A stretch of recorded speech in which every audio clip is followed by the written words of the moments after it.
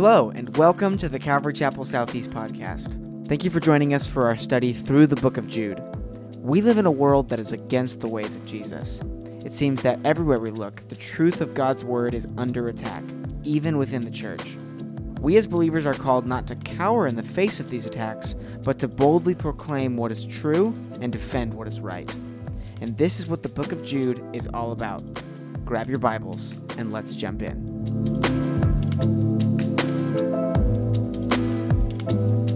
If you're standing, go ahead, remain standing, grab your Bibles, and open them up to Jude 5. That's not chapter 5, that's verse 5. There's only one chapter.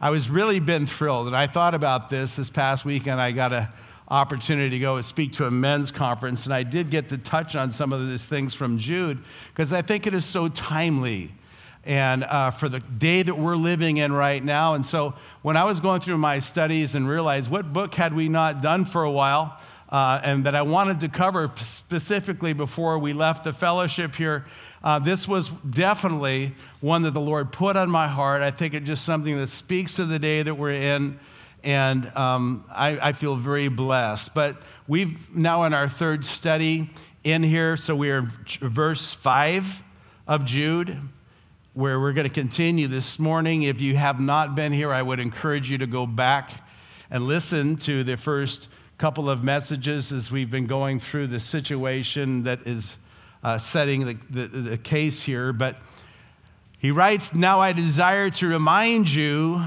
though you know all things once for all, that the Lord, after saving the people out of Egypt, subsequently destroyed those who did not believe.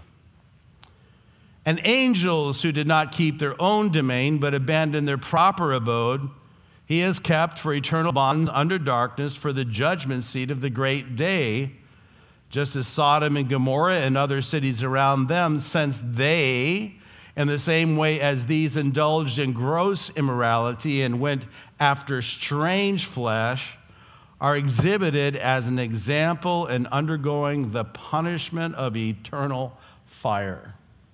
You may be seated. Here we get to the consequence of unbelief, or the peril of apostasy. As to kind of bring it a little bit in context here, as we've seen that Jude, the half-brother of Jesus himself, had become a leader in the church. He's a brother of James. Born again, writes this letter to born-again believers that they might be, I think, challenged. He had said, first of all, he had wanted to write a letter that was more encouraging. No one ever wants to really, when you're a pastor, we said last time, it's like you don't really want to talk about judgment, and you don't want to talk about the fire of hell, and you don't want to talk about those things, but they're there. And it's true. And we as God's people, we need to hear what God has to say about it. And so we don't want to shrink away from it. So he said it was urgent. And I believe the Holy Spirit just directed his path in a whole other way, where I have to write to you about these things. These things that I just really need to pour out my heart. And the reason is because rather than there being a Jesus movement where people are drawing closer to Jesus and his wonderful grace, there was a movement of apostasy that was taking place within the church, that was threatening to destroy the church if it goes unheeded or unattended. Now, that word heresy there is an opinion or doctrine teaching at variance with the orthodox or accepted doctrine, especially of a church or a religious system of doctrine. I kind of look at it as a heresy is a teaching doctrine that defies the sound doctrine of the whole counsel of God given to us in the scripture. Anything that contradicts the truth about who Christ is, what Christ taught, what Christ did, and what Christ accomplished through his sacrificial death, resurrection, and ascendance to glory, as witnessed in the context of the whole of scripture, which all point to Jesus at some point, and the only means of God by which man can be redeemed and be saved. That which stands to the orthodox teaching of the apostles. But the exhortation that he gives to believers is this, that you contend earnestly for the faith which was once for all handed down to the saints. And he gives the reason why in verse 4, if you want to look at it with me. He said, for certain persons have crept in unnoticed, those who were long beforehand marked out for condemnation, ungodly persons who turn the grace of our God into licentiousness and deny our only Master and Lord Jesus Christ. These apostates, false teachers, had crept into the church unnoticed. They had come by stealth as Satan's undercover agents, if you will, and they're teaching these false doctrines and seeking to lead others astray with these doctrines. In fact, what they're teaching is that grace gives you license to sin. These apostates are emissaries of Satan. They were themselves unbelieving deceivers. They are destined for condemnation, Jude said. They're ungodly, ungodlike, they're godless, they are rebellious, they're disobedient, who deny the Master and Lord Jesus Christ. But the biggest problem is not just who they are, but what they want to do. They want to turn others away from their faithful obedience to the Lord. Now we know this, that false teaching comes in all shapes and sizes. I mean, sometimes they come through very overt deceptions that contradict blatantly the Christian faith.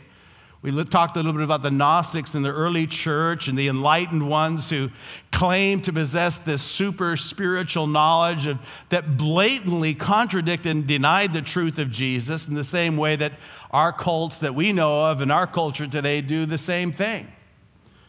But false teaching, as we also saw, comes in more subtle forms of religious expression. Sometimes they come through a spiritual liberalism of those who, again, they claim to have a spiritual knowledge more based on their own reason rather than the trust of the word. And so you have those who are on this side who are very liberal, they deny the word. Then you have others on the other side who are the legalists. And the legalists, like the Pharisees, were centered on their own attempt to gain God's favor by their own good works, their adherence to the law. Now, last week we saw that both the liberal and the legalist completely misses the pure grace of God, which is completely Christ-centered and others-minded, that is looking to Jesus and Jesus alone as our Redeemer, that it's about what He's done, not about what we've done, and we have to believe what He's done. And that the truth of the gospel of Jesus Christ, it's perfect. It has no need for someone to come along and say, well, I need to just kind of butter it up a little bit. No, it is perfect. For Christ alone is perfect. His redemption is perfect. And all who repent and trust in Him for their salvation, we have a perfect work of grace that is working us through a perfect gospel, and that Jesus is now working through His love for us to sanctify us and cleanse us from sin. We were sanctified in the past. We're being sanctified now. And one day we're going to be just like Jesus when we're in His presence. And I look forward to that. That's going to be a good thing. I like what Paul says in Philippians. I'm confident of this very thing, that He who began a good work in you will perfect it until the day of Christ Jesus. You see, the Bible teaches this, and I hope you've learned it by now, is that our flesh will never, ever, never, ever, never, ever, never, ever bring glory to God.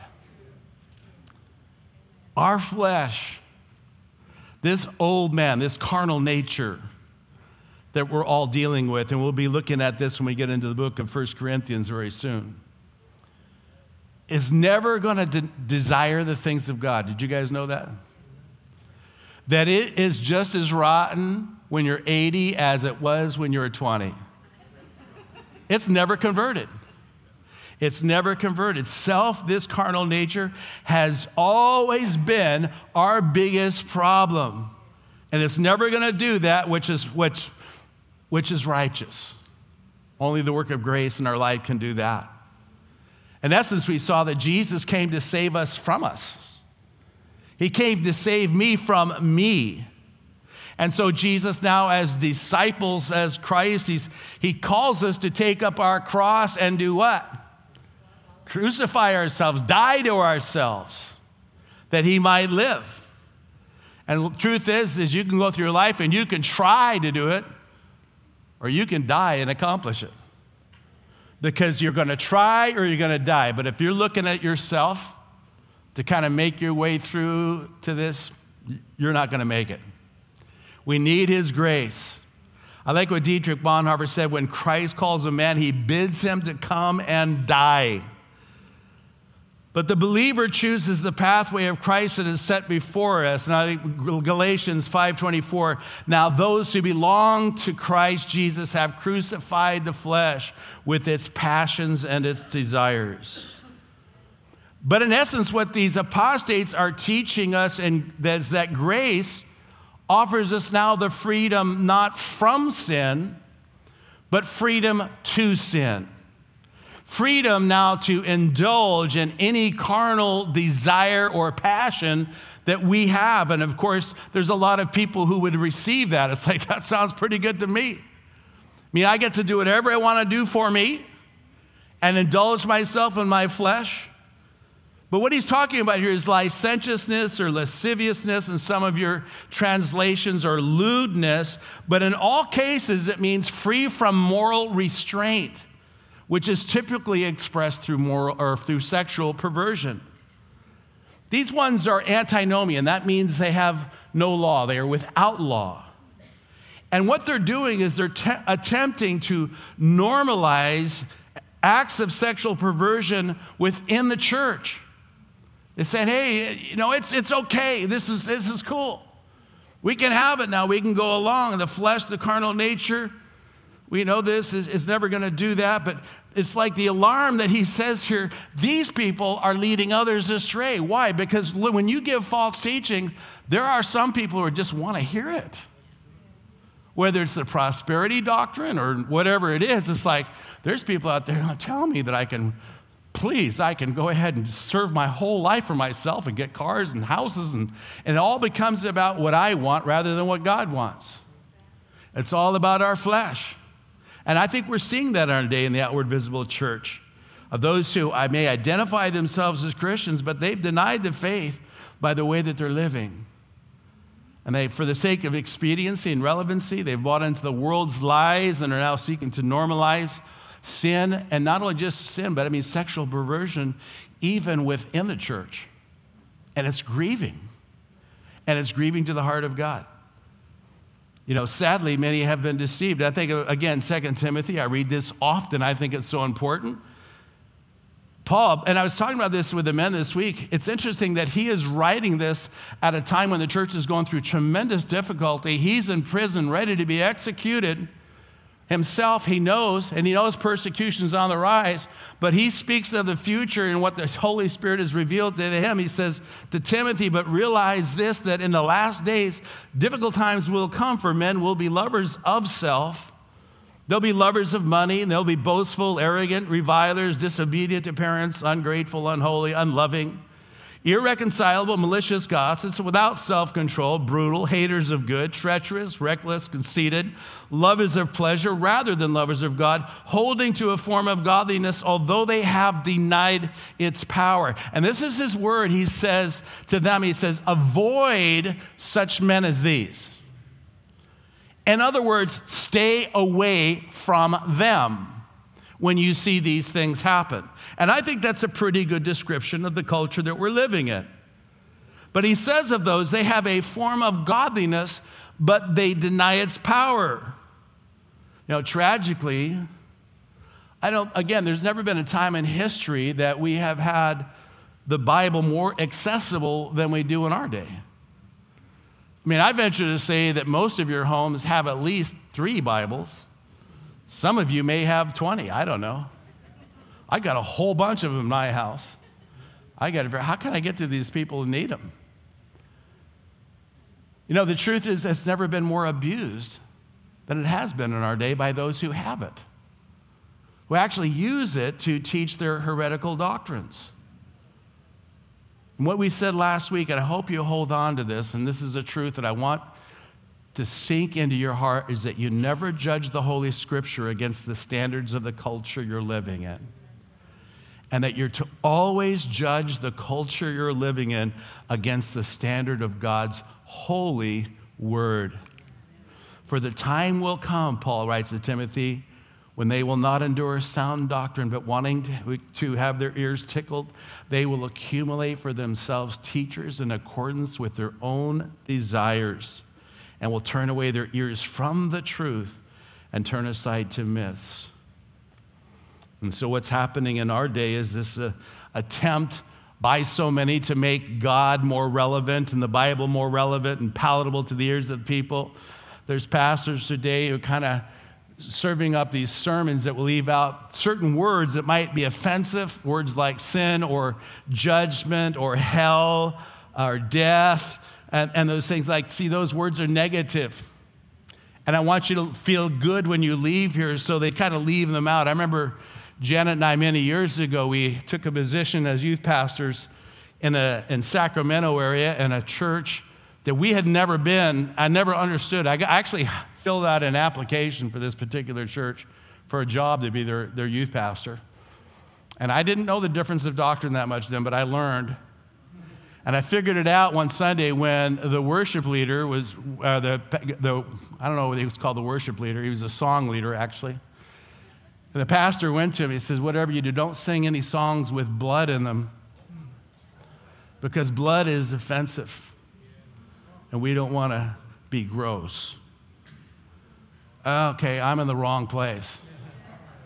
I am in the wrong place. And I'm just awakening to the fact of what people are being taught. I'm just awakened to it.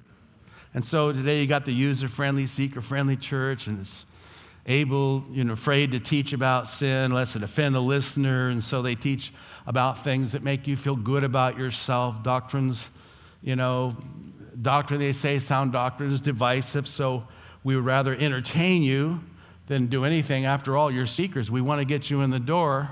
And so they advertise, come to our church for refreshing, contemporary, relevant, uplifting service, and featuring 20-minute sermonettes for Christianettes, guaranteed to make you feel very good about yourself. 20 minutes of comic relief and no offense social messages guaranteed to tickle your ears. And of course, there are plenty of people out there that want to hear this stuff. And it's all over the place. And my heart's grieved, but I think how much more God's heart is grieved. I can't even imagine the depth of what God feels when he sees this, and when there's no conviction and there's no repentance and just nice religious service stuff, puffy stuff. And the problem is, while it may be true that there are, in fact, some who are out there who are seeking the truth, the question is, what truth are they going to find when they get there? Where is that truth? Because if there is no repentance and there is no work of grace, these people are walking in a life of deception. They're living for themselves. Proverbs 14:12 says, there is a way which seems right to a man, but its end is the way of death. And people, this is exactly why.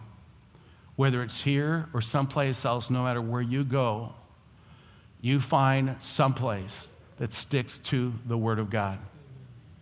Hebrews 4:12 says, for the Word of God is living and active, sharper than any two-edged sword, piercing as far as the division of soul and spirit, of both joints and marrow, and able to judge the thoughts and intentions of the heart.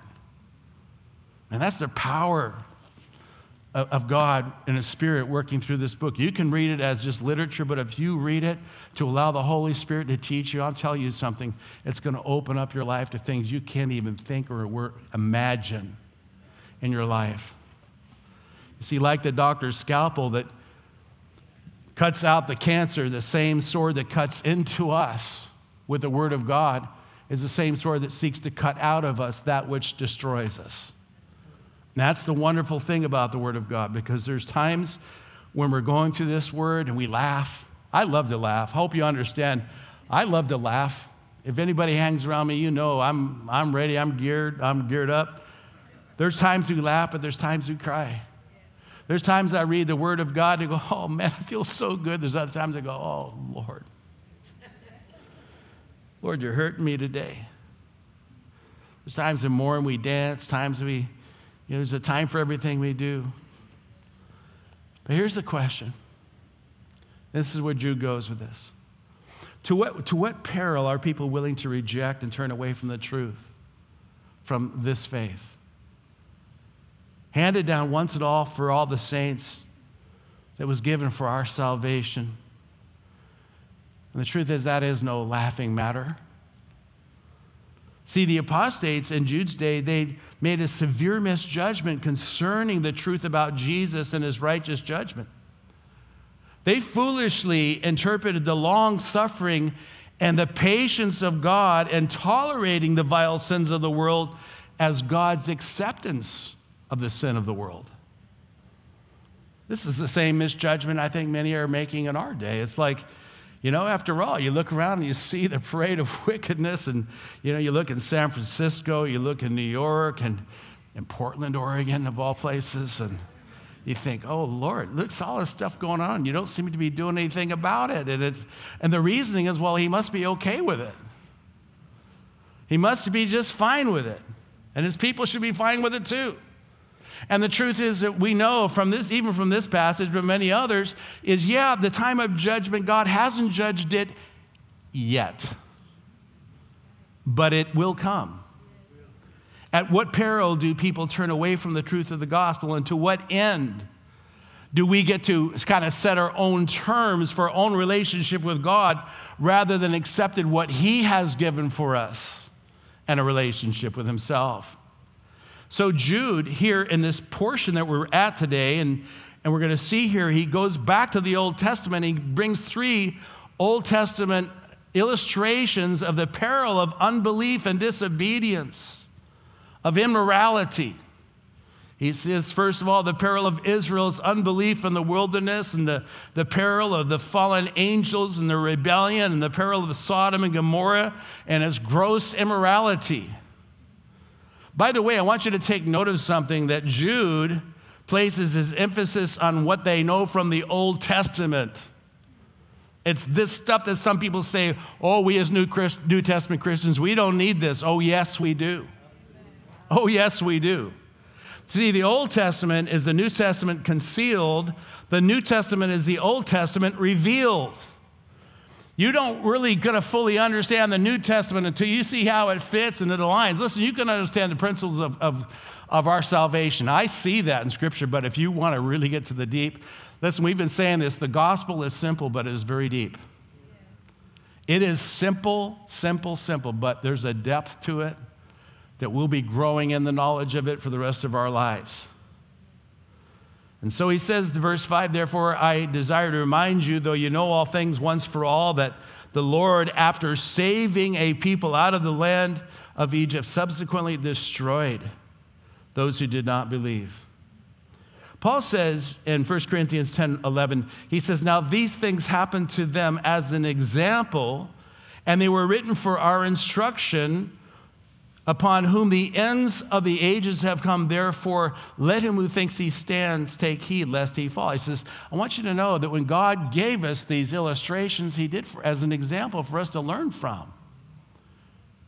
And the truth is, some of people will never know it, the magnitude of these particular stories that he's talking about, the multiple critical lessons that come to us. And so I was looking at it, and I hope I get farther next week, but I want today just deal with the peril of unbelief of Israel in the wilderness. Now, this historical story of a whole generation who refused and turned away from the faith that they had been brought in, and they suffered because of it. Now, we know the story begins in the book of Exodus. Most of you know this story if you've been a believer and you've ever gone through your Bible. That time when the Israelites were living in bondage in Egypt, they were subjected to tremendous abuses as slaves, and ultimately the people cried out to God to save them. And so God heard their prayer, and he raised up a servant by the name of Moses as his prophet, and he sent them to go to Egypt so that he might deliver them out of Egypt and the cruelty of their slavery under Pharaoh. And so God sent Moses, not only to deliver the people from Egypt and the yoke of bondage, but he wanted him to lead them from to. He delivers them from bondage so that he can take them to blessing. There is a from to. Now, some believers, they get hung up in the from. He saved me from. No, he didn't save you just from. He saved you for and to. There's something that he wanted to do, and that's what God was doing with these people. And so God had designed it in such a way that not only would he display his amazing power among the Egyptians and even his own Israelites in such a way that when they finally comes time for them to be released, that they will be released with blessing and with riches to make their way to the land of blessing in Canaan.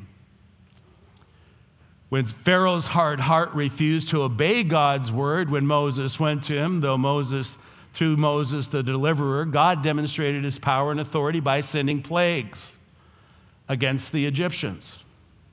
He turned the Nile River into blood. He sent plagues of frogs and gnats and flies that swarmed all the way throughout Egypt. It's an interesting story because we're told that Pharaoh's magicians were able to come and counterfeit these miracles, but what's so humorous about it is they could create more frogs, they could create more flies, but they couldn't make it better.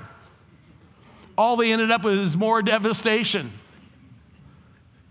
So God sends them hailstorms and boils and tumors, afflicted both man and beast. He sends complete darkness over the land so that there's no light in the sky.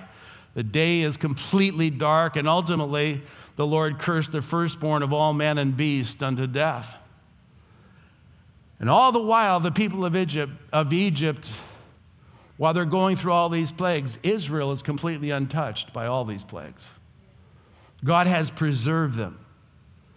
And in this final plague, we're told of the death of the firstborn of man and beast, that God provides a means of redemption for his people by which they can be spared that judgment that is to come. And so whoever would take the perfect lamb and sacrifice the lamb and then take some of the blood and apply it to the doorpost and to the mantle of that particular house, wherever the death angel passed through all the land, wherever the blood was applied, that house was spared the judgment of God.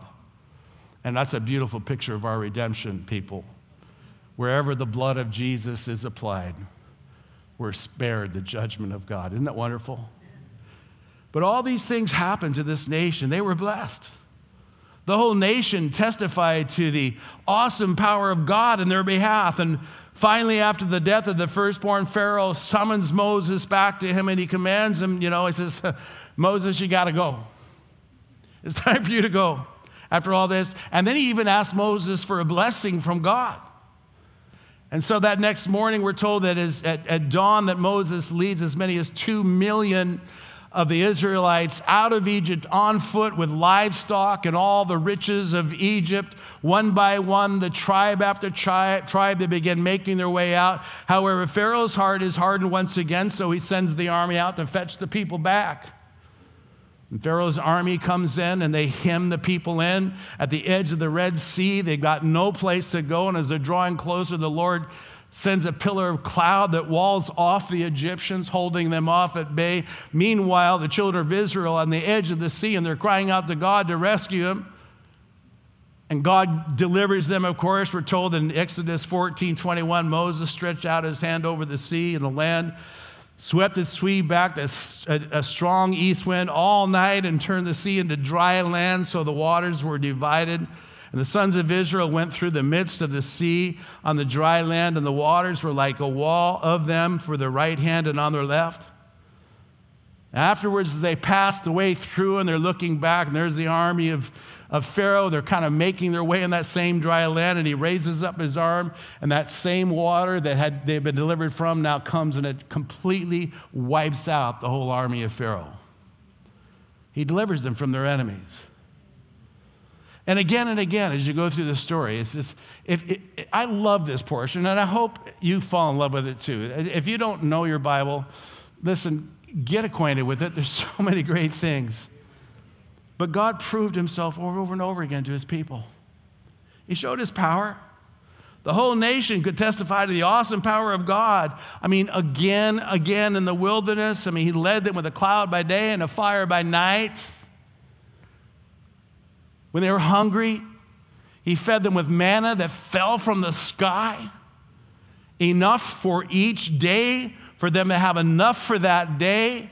And to cover the Sabbath, he gave them twice as much on Friday to cover them through that Sabbath day.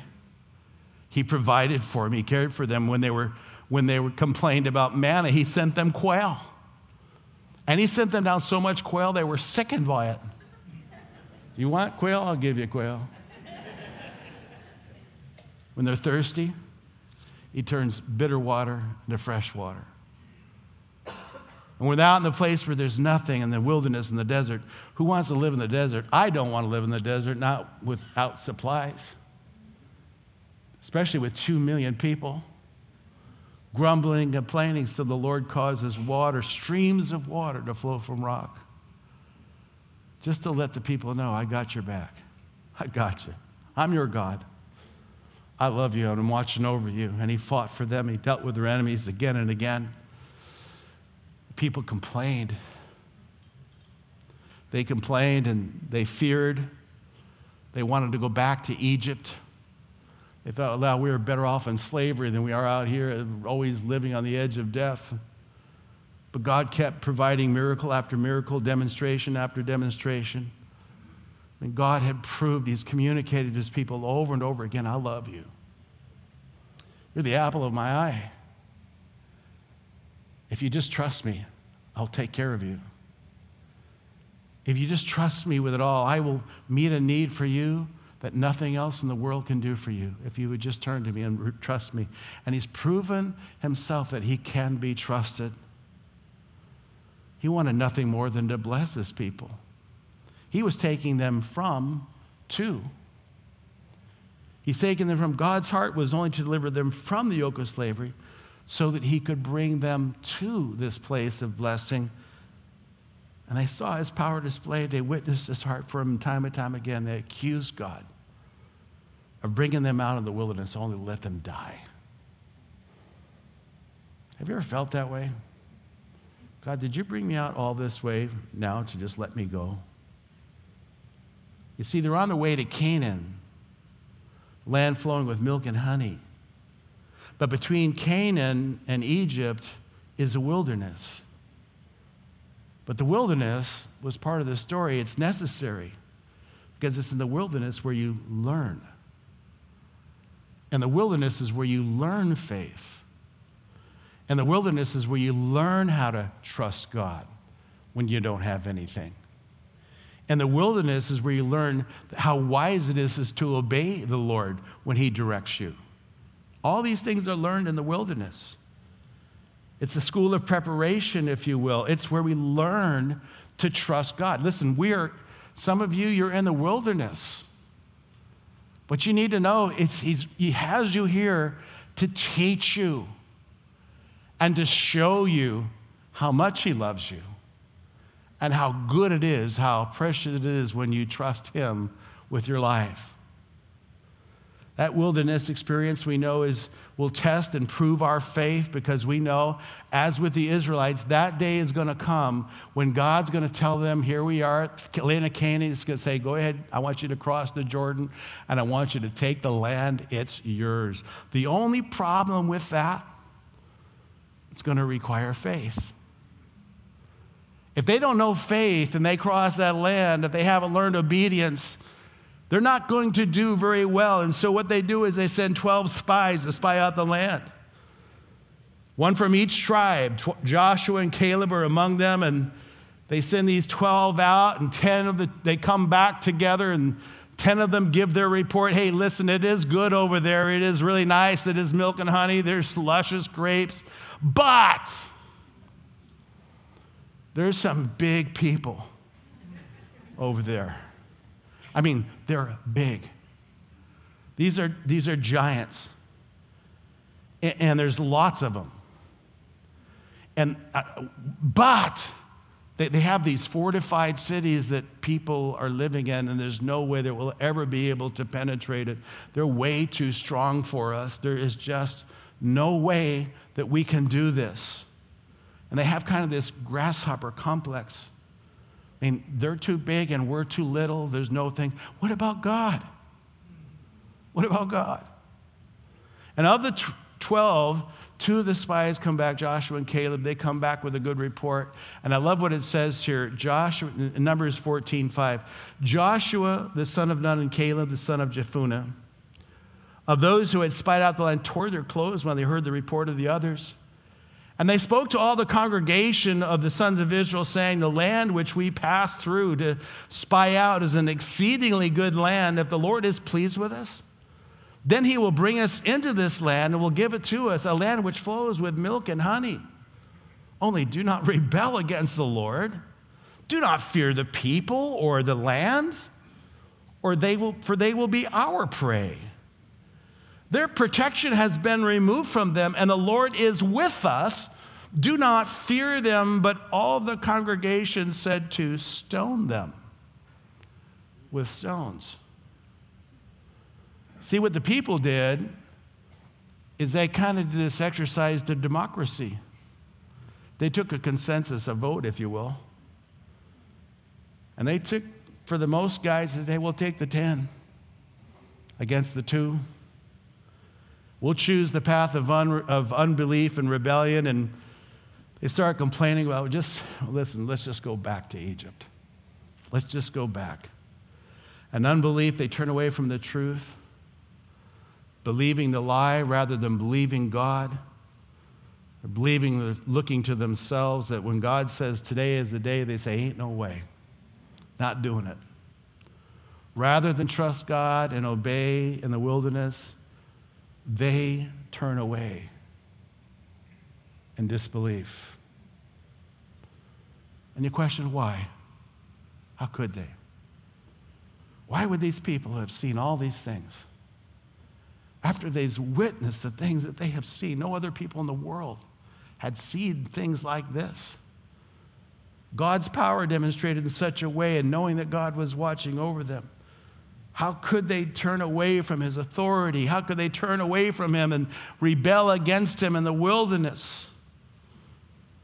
And the question is, for us as believers, and I think for Joshua and Caleb, what problem are big giants to a God who has power to part a sea? I mean, what are fortified cities to a God who speaks with thunder and earthquakes? And, who are giants and fortified cities to a God who has poured manna out for his people every single day out of the sky and caused water to flow out of rocks? Are you guys kidding me? What? You don't think we could trust God with this? And so they witnessed all these things, yet they still don't trust God. They still don't believe his word. I think a lot of them, they believed it here. They understood, I think God loves me here. It just never made it to here. That he really does love me. People, it is a good day in your life when that finally connects, when it gets from here down to here, and you really learn to say, God, I may not understand this, but this I know, you love me. And because you love me, I know that I can trust you with this. The people grumbled and they complained to Joshua and Caleb. Let's go back, man. Let's go back to Egypt. We were so much better off in Egypt. And they did not believe and know God's heart for them. God didn't bring them out there to destroy them. No, he brought them out to bless them, to liberate them. He loved them. But there was a terrible consequence of their unbelief. Numbers 14, verse 22 says, surely all the men who have seen my glory and my signs, which I performed in Egypt and the wilderness, yet have put me to the test these 10 times and have not listened to me, shall by no means enter the land which I swore to their fathers, nor shall any of those who spurn me see it. But my servant Caleb, because he has a different spirit and has followed me fully, I will bring into the land which he has entered, and his descendants shall take possession of it. And you say to them, as I live, says the Lord, just as you have spoken in my hearing, so I will surely do to you. Your corpses will fall in the wilderness, even all your numbered men, according to the complete number, from 20 years and upward, who have grumbled against me. Surely you shall not come into the land in which I swore to settle you, except Caleb the son of Jephunneh and Joshua the son of Nun. Your children, however, whom you have said would become prey.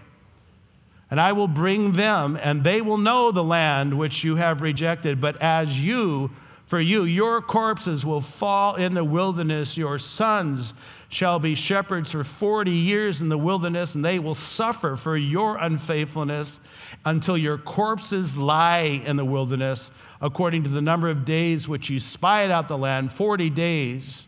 For every day you shall bear a guilt of years and 40 years, and you will know my opposition.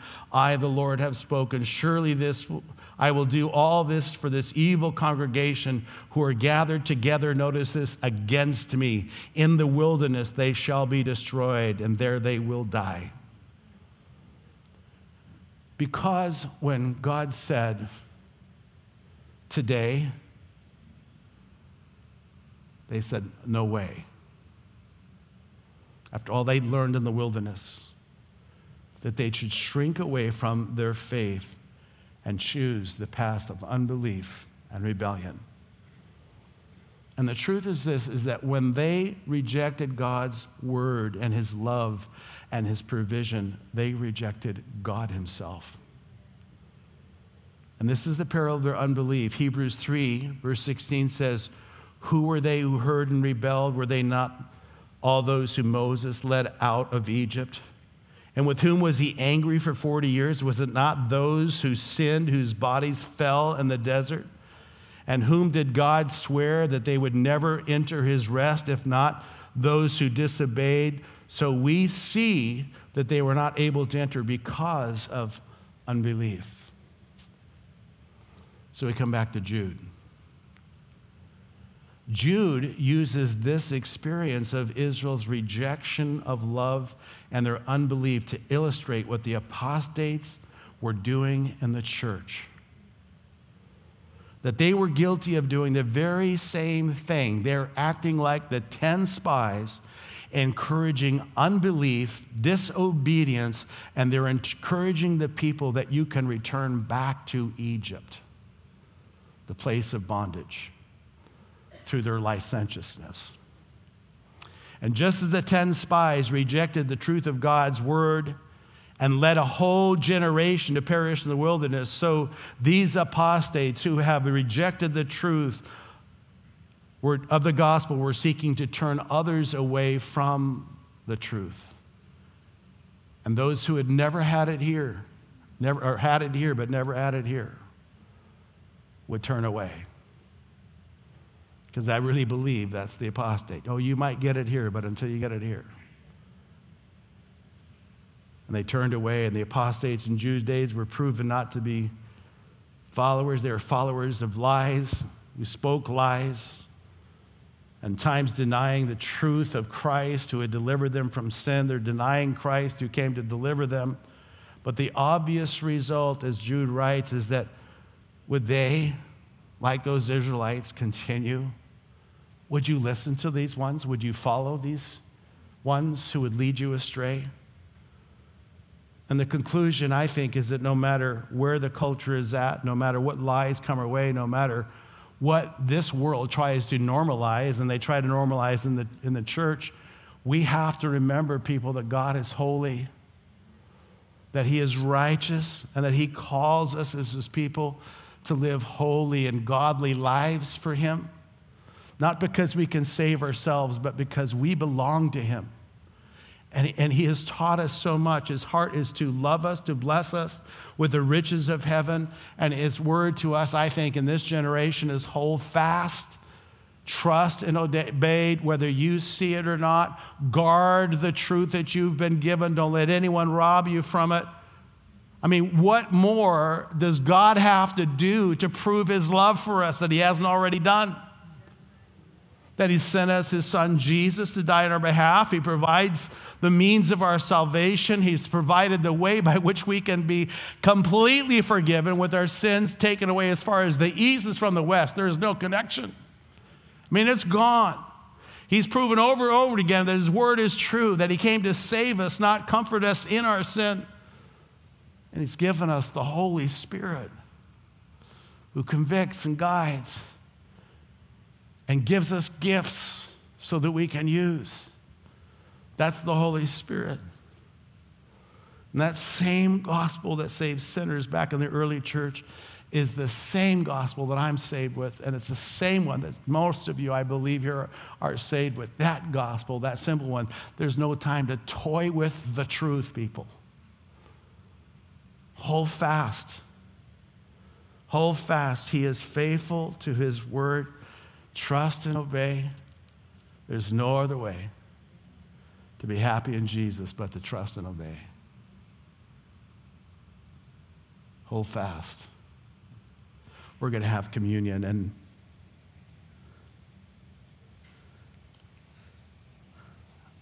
I always believed that communion was something that the Lord never wanted us to do as a ritual. It's not something we just do as a matter of formality, but it was something he gave us to do with the heart. That when we practice it and when we come together and we have communion, that our heart is really connected with God's heart for us. And in essence, every time we have communion, what we're saying is, Lord, I still trust you. And I still believe you. And I believe that there is no other way than the way that you have given for me to live than through Jesus, the one who bought me and paid for me. This morning, believer, I want you to hold on to what you've been given.